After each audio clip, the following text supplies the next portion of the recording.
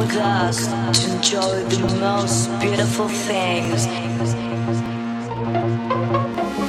Be aware of the lies, the only thing that can break the marvelous feelings of living a serious life.